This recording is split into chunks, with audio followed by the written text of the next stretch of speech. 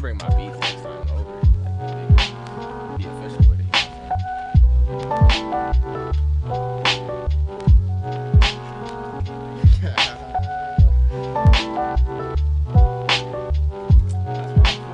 know they changed the hip.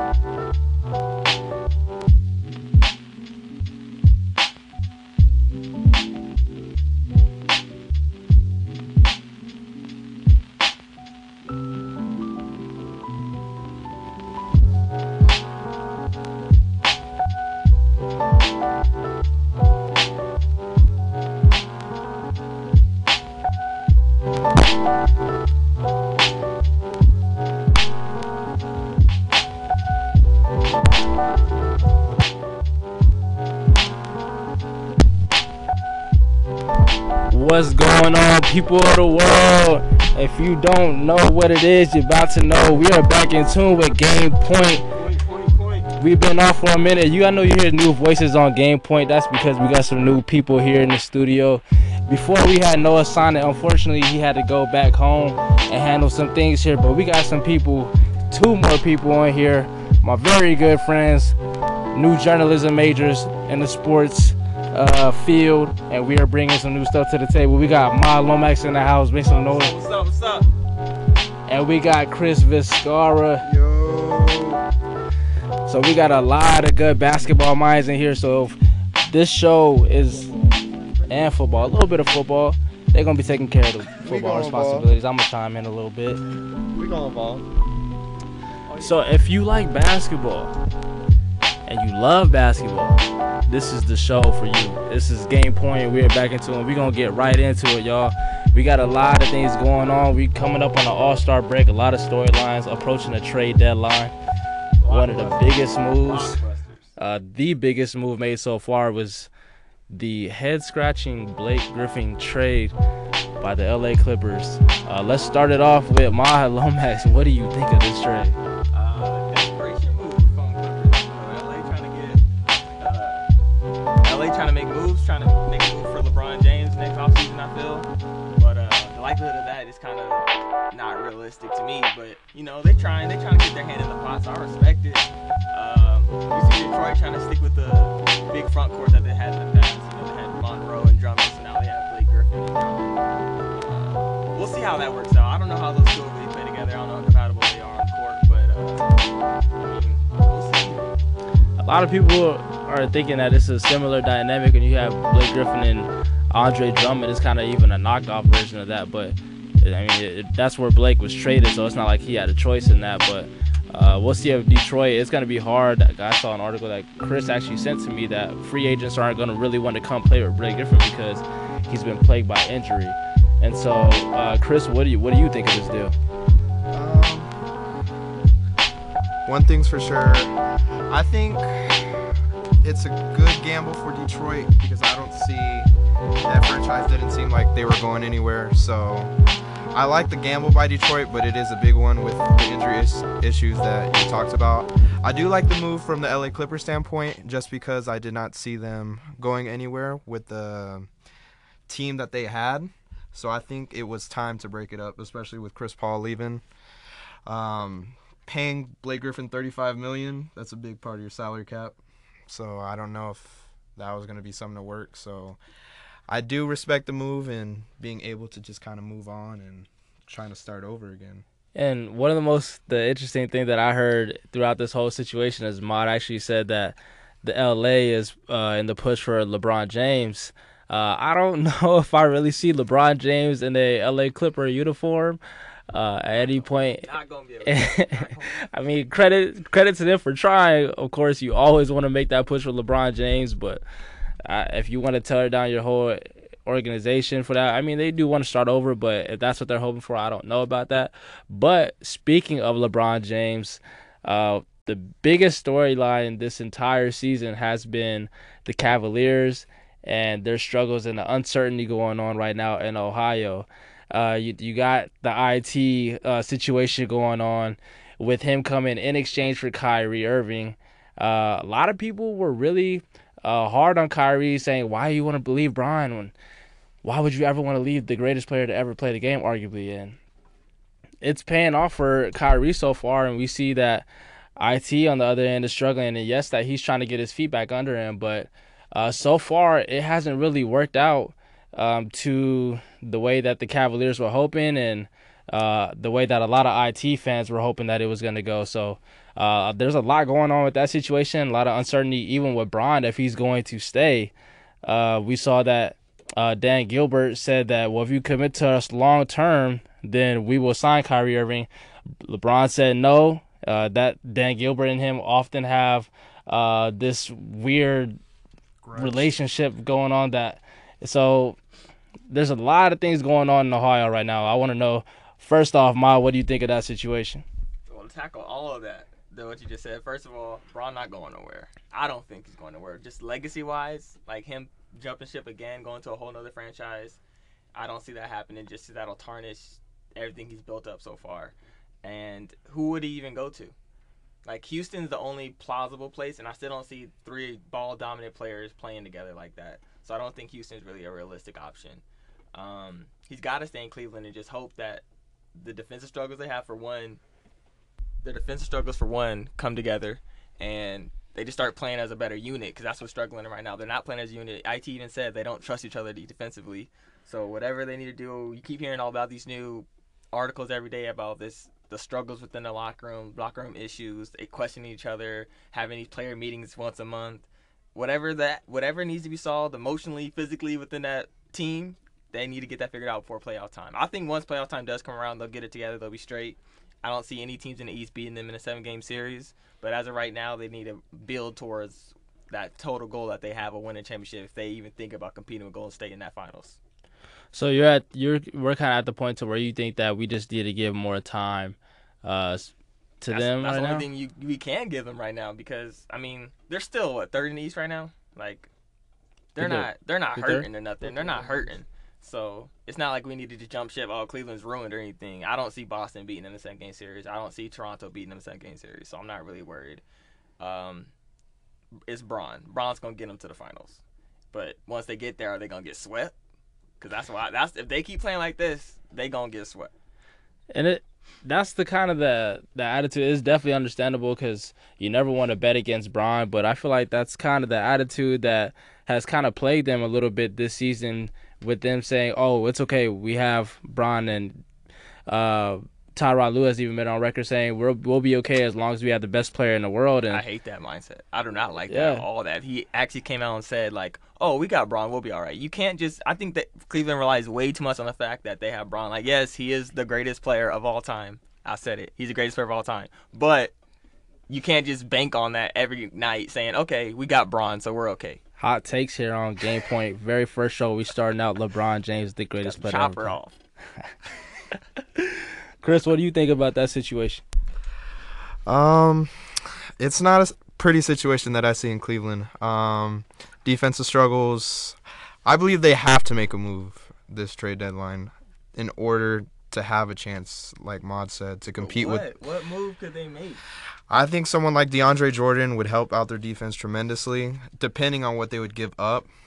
I think the biggest thing that they have is that Brooklyn Nets draft pick.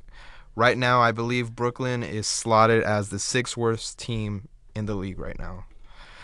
That's something that, even though they could get a good young player, I don't think they're going to get a dynamic, change a franchise around type of player. If they can't get top 3, they need to change that. They need to So you should do everything possible if you're Dan Gilbert to make LeBron happy, which would mean try to trade that pick for the best player that you can get. If it's DeAndre Jordan, so be it, but I think DeAndre Jordan would help out their defense tremendously. Tristan Thompson, we've seen him kind of take he has not Kardashian been. Kardashian curse. The Kardashian curse is real. That's something that now they're trying to bring him back into the starting lineup. It does look a little better. They won their last 2 games, even though I'm not sold on just them winning those 2 games, that they changed everything around. But someone like DeAndre Jordan, I think they would help out their defense tremendously, especially with someone like Isaiah Thomas, which I do think he is a defensive liability on that end. DeAndre Jordan's someone that would clean up a lot of shots and block, protect the rim, rebound, I agree with the move of DeAndre Jordan. I think that would be a power move. I think that would definitely help them in their defense and even definitely better them as an overall team. But at the end of the season, their end goal is to beat Golden State. And I don't know if DeAndre Jordan puts them over the edge against Golden State, especially since the way that they play is they shoot the 3. So they're not really focused on getting to the rim and having their shots affected anyways, because when they come off of those ball screens, Steph Curry, there was a game this year when I forget the exact total. He might have went off 30. I know he had at least 30, but he was coming off of screens against the LA Clippers, and DeAndre Jordan was the primary defender after that, and he was just pulling up from 3. So it's like, I don't really know if they should go ahead and move that asset going towards the future, especially with the uncertainty of Bron's future, because I can see where Mod's coming from. They might figure it out, but it's looking like a situation where Bron really might leave. And so they have to think about their future a little bit more, because you don't want to be left hanging dry again after Bron leaves and become potentially, again, Mirage of the worst team in the league. And so they're going to have to figure some stuff out, and there's definitely, I think, a lot of pressure going on with them right now. I think the move, putting Tristan back at the 5, is pivotal. I think they tried the small ball thing. Kevin Love wasn't holding down the post like they thought he would defensively. And putting a big man back in that 5, let everybody play their roles that they're naturally supposed to play at. Because Kevin Love, it really is an undersized 4 anyway. He's an undersized 5, and he's naturally a 4. Spread the floor at the 4. He can rebound from the 4, but he's not a defender at the 5. So he can play that role for a limited time, but he's not going to hold down that 5 the way he's supposed to. And Tristan's that hustle guy, so have him on the floor more, give him more minutes. He was being terrible before with the lack of minutes he was having, averaging 5 rebounds a game. Like, your whole job is to be a hustle guy. You got to get out there and get more rebounds than that. You averaging 5 rebounds as a hustle player, like, where's the hustle in that? But now getting more minutes, his stats will go up, and it'll help the team, I feel. Keep going with it. I think they'll improve better, and the need for the DeAndre trade won't be as necessary. It'll be a reach. All right, you are listening to Game Point here on Camp Radio. We will be back, and when we come back, we're going to talk possibly potential threats this year to Golden State, if there's any real threats. Stay tuned. This is Game Point.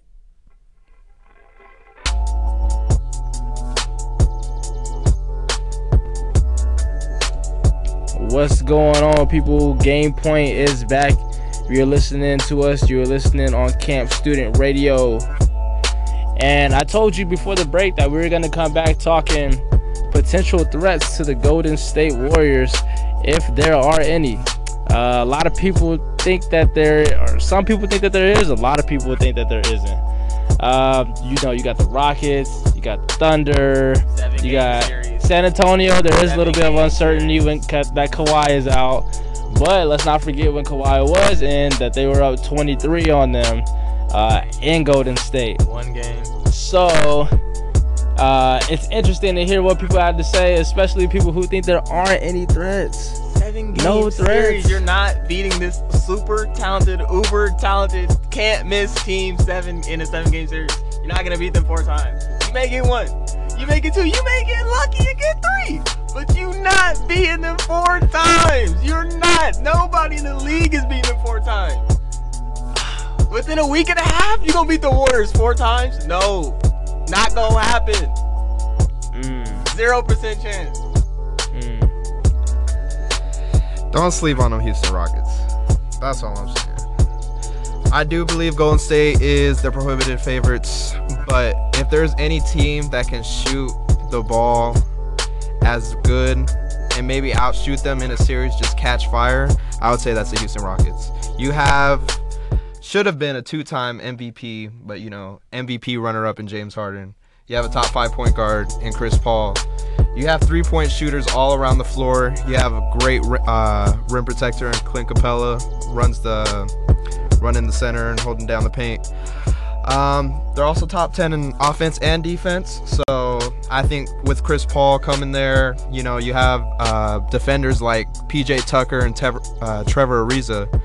Those are guys that I believe they're obviously not going to shut down the Warriors, but I believe they can give them fix. They can make people like Kevin Durant work for their shot a little bit more, just making them a little bit tougher. Make someone like Steph Curry work for his shot a little bit more. And I do believe in the hunger that Chris Paul has. He's been dying. I know he's been hearing it. CP0 has never reached the Western Conference Finals. I think this is one of the greatest point guards of all time, floor generals. He's on the floor. I'm just saying, this guy, I think he's long overdue. I think I would not be surprised at all if I saw something come out of Houston. And then Oklahoma City, I believe they had a chance, but I think that Roberson injury is a big one. I think that hurts them a little bit just because of the fact that Roberson was a really good defender, and even though his offensive game is not up to his defensive game, he's someone that also could give someone like Kevin Durant fix while they have, if they could catch fire like we saw in the first game when they matched up, when you saw Russell penetrating and then kicking out to Carmelo Anthony and Paul George. You got guys like Carmelo and Paul George that can catch fire at any time in a series and give Golden State fix. When I think about how you're going to beat Golden State, you have to have the firepower and you have to have some defenders that can be able to slow them down some ways.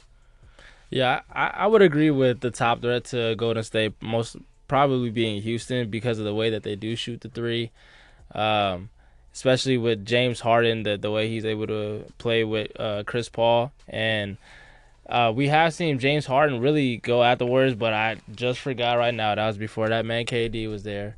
But he's going to have to show up more in the playoffs. But if he's able to play the way that he plays in the regular season, I think that is the biggest thing. The uncertainty with those players in the playoffs with James Harden and Chris Paul. Those are two players that have at times not been themselves in the playoffs. CP3 never getting to the conference finals. His injury plagued in the playoffs.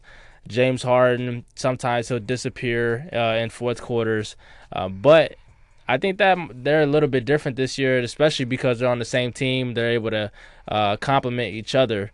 And then you do have Clint Capella, I think, that could battle down low, especially with their center being, I mean, they do have JaVale McGee, but they've been starting Jordan Bell. They do have Jordan Bell. They've been starting him. So I think Houston solely because of the two stars that they have and the way that they shoot the three, but the only thing is that Golden State does have four of those players, so they're going to – James Harden and Chris Paul are going to have to play, well, pretty much every single game. KD and Steph can afford an off night, them together, and it's Clay and Draymond play good. You never know what combination is going to hit you with. So I think Houston is a legitimate threat. However, the Thunder, like you said, that Roberson injury really hurts them a lot. I don't know if Terrence Ferguson is ready for those kind of minutes. He's a rookie. He's shown promise, but then again, Roberson does bring a lot to the table, especially when he matches up with a guy like KD. But I think that man Russ is definitely a problem and can give anybody fits. And the way that Paul George matches up with KD is also big in my book because they match up with them the best. They may not shoot the three as good as Houston to combat their firepower, but they do match up with them the best.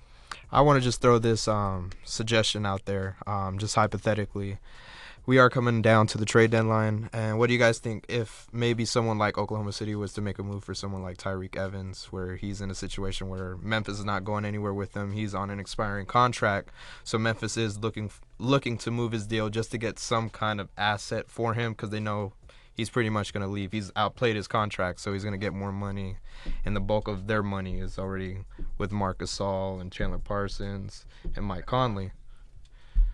I definitely think the bench depth that they would gain from getting Tyreke could be beneficial. He's played probably better than anyone expected him to play this season. So the bench depth would definitely be a bonus for them. But what would they be giving up for Tyreke Evans? You know they're going to be – people know how good Tyreke is. Memphis knows how good he's been playing this year. So they're going to be asked for – they want some quality out of whatever they're going to trade for Tyreke. So you're giving up second-round draft picks. I don't think is he worth a first-round draft pick just for some bench depth this season? Is that really worth it? Second But round draft he does picks have an or expiring deal, right? Like, aren't they they're trying to get rid of his deal? So they're they'll probably they're trying to get rid of his deal because he's an expiring contract. So I think Tyreek Evans would definitely help, like Mott said, their bench, and it would really help them with scoring. But I think, I was gonna say defense, but you really do have to outscore Golden State, and so I think that definitely be a move. I don't know if that for sure puts them over the edge, but that definitely helps. definitely not over the edge. Hold on, Tyreek not put him over the edge. No. He gonna give But him an added boost off the bench for sure if they get him, but improved 3-point shooter. I could see him closing out the games because right now one of Oklahoma City's biggest question marks to me is who's going to end the games. With he is Steven a good Adams. ISO player, so he could do the ISO thing because OKC love ISO ball. That is true. That is true. I just don't see it right now. Terrence Ferguson, I think that's too big of a stage for him. I don't know if they're going to throw Patrick Patterson, but I think Oklahoma City is someone that they're there to where they can compete a little bit, but they have to make a move, especially with Andre Roberson. In my opinion, Patrick Patterson needs to step up. They need a 4. Melo's not a natural 4. Like, he's been playing decent at the 4, but if they put him at 3, PG at the 1, PG at the 2, Russell at the 1, and Steven Adams on 5, and they can either sign or trade for a talented 4 that can produce, that's what they need. Someone who can help. But if we're talking just the matchups against Golden State, you would want Melo to start the 4 anyway to go against Draymond, because that is the best. You think they're gonna keep? I don't think they're gonna keep Jordan Bell turn playoff time starting at the 5. I think they're gonna go back to their small ball with Draymond at the 5. Then that means you'll want Melo at the 5. I don't think. Or Steven Adams at the 5, so Melo would still be playing 4. I don't think everyone should try to conform to what Golden State is doing. Like, Golden State does it really well, yes, and I know small ball is a movement of the league, but like, if you can get people in their natural positions where they are the most talented and where they produce the most and play the best, that's what you should do. And then let teams conform to you. Don't conform to the other teams. Play your best ball and outplay other teams instead of trying to, we're going to play at their level and try to play at the best at their level. Like, that just doesn't. Look at what Cleveland tried to do. Cleveland tried to do the same thing, copying them, put Jay Crowder at the 4 and put Kevin Love at the 5. And look how they play defensively.